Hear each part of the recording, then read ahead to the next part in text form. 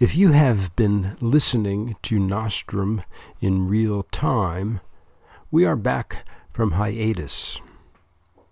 If you are listening to Nostrum 5 years from now and have no idea what I'm talking about, don't trouble your pretty little head about it.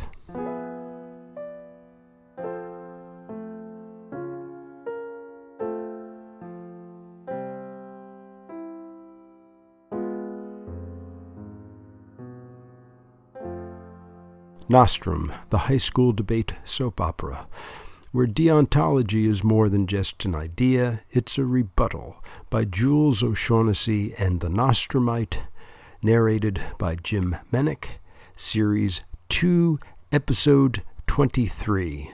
Vengeance is mine, saith the debater. Warning, do not try this at home. The following characters are paid professionals operating under controlled conditions.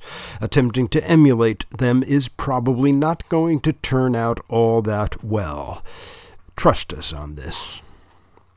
Lily Maru had worked out every detail, traveled down the branches of every possibility, and convinced herself that her plan was absolutely perfect. Which meant that for Lily Maru, it was payback time, and Oh Boy Lamond was going to be on the receiving end of that payback. The saying goes that vengeance is a dish best served cold, meaning that while the inclination to get back at someone is usually felt strongest immediately after the cause of that inclination, allowing some time to pass, allowing yourself to wait and plan and savor every moment of your vengeance is better than striking back blindly at the first moment. It's like the anticipation of Christmas that informs all of December, or the planning of a summer vacation begun while the snow is still on the ground. Getting there, to throw in one last cliché, is half the fun. With vengeance, it's even more than half. Lily, in her planning, had enjoyed every single minute of it. In addition to her debate life, Lily was an excellent student, and as likely as any at night and day to be the valedictorian. She was smart at almost everything, but she was especially smart in the sciences, a natural inclination that had been apparent even back in preschool. Lily liked to learn how things worked and why, and then she liked to tinker with the way they worked, which explained why when she was introduced to computer science, it was like wet meeting water. The idea that a computer could do almost anything, that it could be applied to any problem if only you used the right means, was an inspiration to her. There was more than a little of the engineer in her makeup. She liked to imagine solutions as much as she enjoyed contemplating problems. And for many an engineer, in many a field, the computer was the ultimate tool. Design a bridge, create a wonder drug, map a genome, give birth to artificial intelligence. These were the sort of lures that drove Lily's scientific engineering side. Coupled with her language skills, she was quite an academic threat. If we were laying odds, we'd cover whatever spread you want on whether she'd get into an Ivy after graduation. We wouldn't even mind covering that she'd get into almost all of them. She was that good, and her talent was obvious to anyone who took the time to notice it, and it didn't take all that much time. Her goal, with the project at hand, was simple enough. Make Oh Boy Lamond pay the price for enrolling her at Upper Schmagegi Community College, and make him pay through the nose. And now the time had come. In today's world, every computer has the potential to be connected to every other computer. Millions of computers in millions of locations, all of them connected. Some of them are at the gates to vast storehouses of data. Well, some of them are some simple user looking up the capital of Arkansas. Every piece of information, totaling a universe of pieces of information beyond imagining, boiled down to bits of data, zeros and ones strung together in an orderly fashion, able to be transmitted electronically at virtual light speed. Libraries of information as vast as planets, accessible to everyone, everywhere. The key thing was knowing what information was where. Access to the internet, where all this vast universe of information flows wildly, seemingly at random, is accomplished via servers that in fact do know what information is where. The connection in your house goes to the provider of your internet service, who knows who you are by your number, the number of your modem, the number of your computer or whatever other device you're using. Unique, separate numbers. You make a request to find the capital of Arkansas by doing a Google search. And the request travels from your device to your modem to the ISP server, where it now has the entire data universe as a potential goal. But you have requested this information specifically from Google. So your request goes to a server, which is nothing more than a computer, that knows the number, so to speak, at Google. In fact, the number literally. Specifically, your request is directed by a domain name server, or DNS. The request travels from server to server, always aimed at Google, until it eventually gets to a Google server, where the request for the capital of Arkansas, which is now rendered entirely in zeros and ones, is handled in however the server wishes to handle that request. This being Google, the response will be a list of a few million links to other servers that provide the answer. If you had made the request of Wikipedia, the answer would have been found on Wikipedia's own servers, and the response would have been an entry in a wiki. Other servers at other domains would handle the request each in their own unique way. In all cases, however the request is handled, the response will be sent back to you directly and not to the other 3 billion people online at the moment, because part of your request included your number as the source of the request, the number of your modem, the number of your device. The capital of Arkansas is Little Rock, by the way, but you probably knew that already. A school like Night and Day operates no differently from every other point of entry onto the internet, starting point of computers, then modems, servers, and location back again through the random path of the internet. But a school like Night and Day has particular interests that need to be addressed. The access to information cannot be universal. Because the computers are being used by minors, the school feels a responsibility for various reasons relevant to minority to block some sites. Sometimes a site is blocked for productivity reasons. Allowing students to access Facebook during the school day would result in, for all practical purposes, the total implosion of that school day. If Facebook were an allowed site, no one at Night and Day would get any work done ever again, not nobody, not no-how. Simple as that. Much of the blocking, therefore, is sites that are not particularly offensive by any standards, but are distracting by all standards. You can't access your private email at Night and Day unless you're a teacher or an administrator, in which case you will be given a school account for school business only. For educators, it's all about productivity. Blocking sites considered anti-productive is as American as apple pie. Almost all high schools do it. The ones that don't either wish they did or don't know that they can. But those exceptions are few and probably won't last much longer, so if you're at one of those schools, enjoy it while you can. A clever computist can get around much of this. There are ways of tricking servers into believing that you are not who it thinks you are, and that you are not going where you are going. You can create a proxy, an account somewhere totally where you are not, and access banned sites through this proxy. Unfortunately for your casual elementary computists, your elementary blocking software, knowing that this is possible, blocks your elementary proxy sites.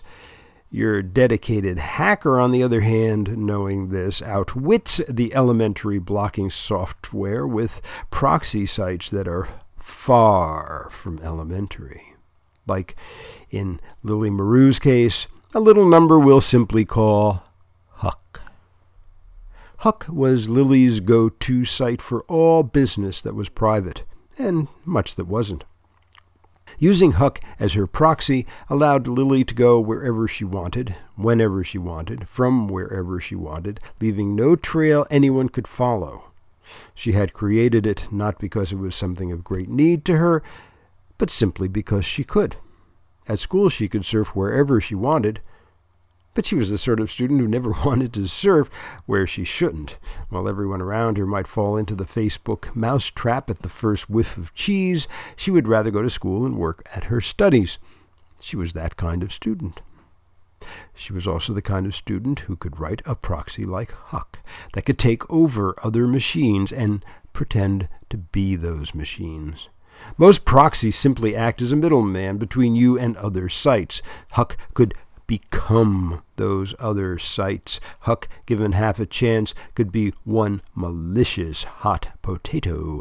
Normally in Lily's hands it was as safe and gentle as a spring breeze, but when Lily got riled up, she logged onto Huck, as she always did.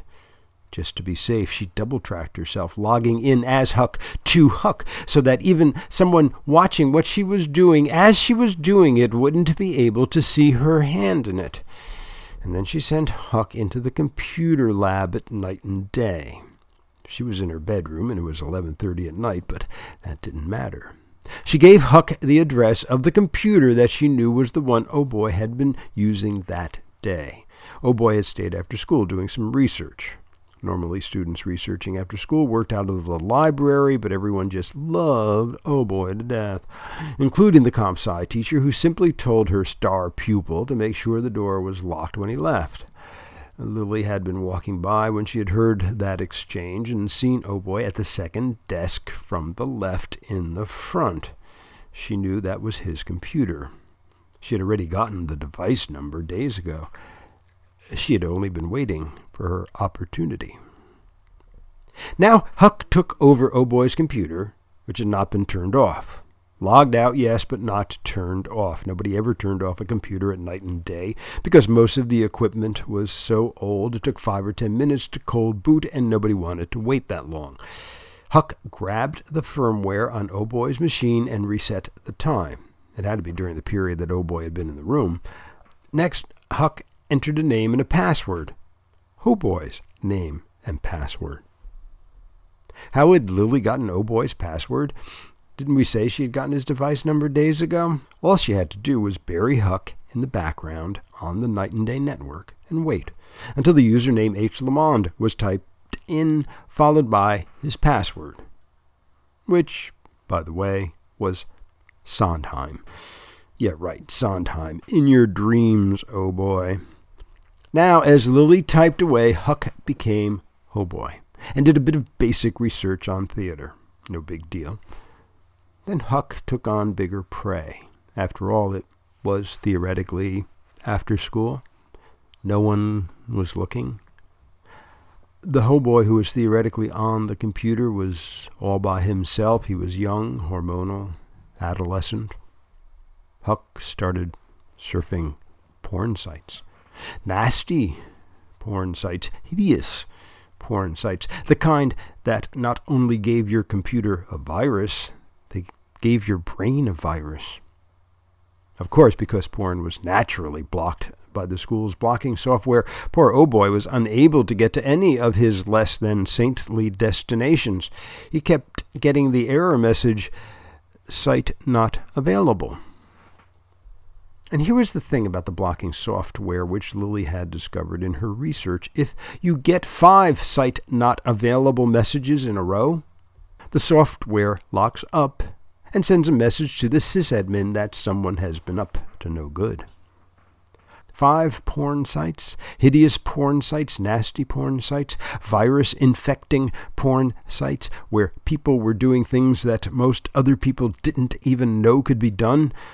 all leading back to Oh Boy Lamont's computer, which was now locked up, having sent a message to the sysadmin that the user H. Lamond had boldly gone where no one had gone before, at least at Night and Day. The sysadmin at Night and Day was an Indian corporation known as AidCorp.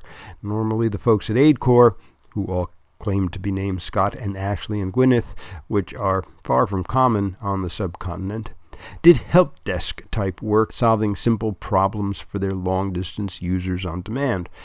When a message like this one arrived, the process at AidCorp, established with the owners, in this case the Night and Day School District, sent an automated email to the principal of the school involved, describing the incident in as much detail as possible. Meanwhile, a few continents away, slowly, carefully, a high school senior named Lily Maru backed Huck out of himself and then backed herself out of Huck, and then, just to be extra safe, had Huck self-destruct. It wasn't as if she didn't have him backed up safely somewhere else.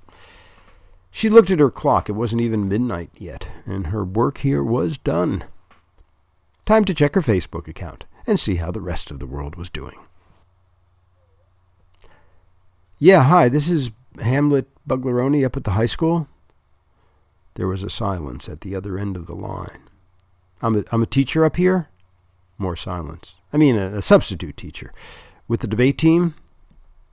The voice that had answered the phone came back over the line. Yeah, what do you mean debate? The words were spoken in an accent worthy of deepest, darkest Brooklyn. You know, the debate team?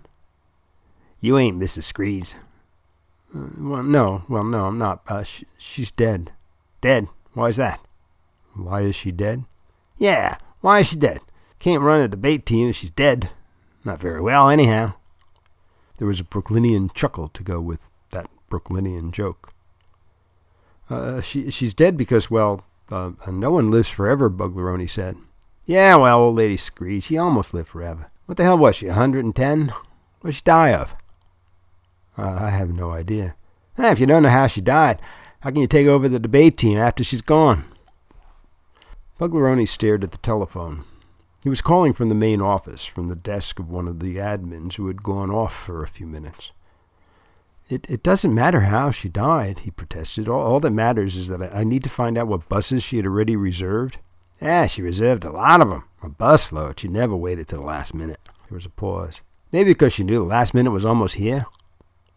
Who am I talking to? Buglaroni asked, his frustration mounting. Yeah, this is Zeke, assistant head driver. Hold on a minute. The phone went to hold, which meant that Buglaroni got to listen to the Night and Day School District's waiting music. Single ladies put a ring on it. Buglaroni was momentarily taken aback. He hadn't expected Beyoncé as the district theme song. Lady Gaga, perhaps, but not Beyoncé. Oh well, it was better than Cher. You still there? Zeke was back on the line. I'm here, Buglaroni replied. You got a paper and pencil? Yeah, ready to go, Buglaroni said. Okay, listen up. And with that, Zeke started spewing dates and times and locations with about the same speed as a varsity policy debater in a practice drill, trying to set the record for the most information transmitted in the least amount of time with the most complete disinterest in the listeners actually understanding any of it. But somehow Buglaroni got more than just the gist. Starting out, he knew that he had a big bus Friday morning at 9 o'clock heading to the day's Ramalama Akanakot Express Inn up in New Haven, which meant that he now knew where the team was staying, and they were being picked up on the corner of George W. Bush Boulevard and Charles Montgomery Burns Avenue at 4 o'clock on Sunday. That was a start. You have an email address? Buglaroni asked when Zeke had finished spreading the bus schedule. Sure, he replied. Zeke at nightandday.edu. Okay, Buglaroni said. I'll confirm all of this by email then. Yeah, sure. What'd you say your name was? Buglaroni. Hamlet P. Buglaroni. Okay, Hammy. Send me an email. I'll send you all the itineraries. And meanwhile, there'll be a bus up at the school Friday morning at 9 o'clock. Thanks, Buglaroni said. Don't mention it. The debate team's our biggest customer. If you guys went out of business, we'd have to lay off half of our drivers. Zeke let out a big laugh that quickly transformed itself into a smoker's cough that sounded as if he were forcibly expelling his left lung. The phone went dead. "All right," Buglaroni said to himself. "At least I've got that. Next up, check the motel reservation, and after that, try, yet again, to get the registration from firmguns.com. It was slow going, but at least it was going. Will Oh Boy Lamond be suspended for surfing the websites from hell? What exactly is on the websites from hell? If we send in $5 each, will you tell us the URLs of the websites from hell? Or do we have to tell you? Will Hamlet P. Buglaroni become the best of friends with Zeke the bus guy? Is Nostrum really back from hiatus, or is this some subtle trick where we click on the link and the next thing you know we're on one of those websites from hell? The answers, if any, are available in our next episode. Dearly beloved, things would be a lot nicer here in Nigeria if you sent me your Social Security number, or can we get back to those websites from hell for a minute?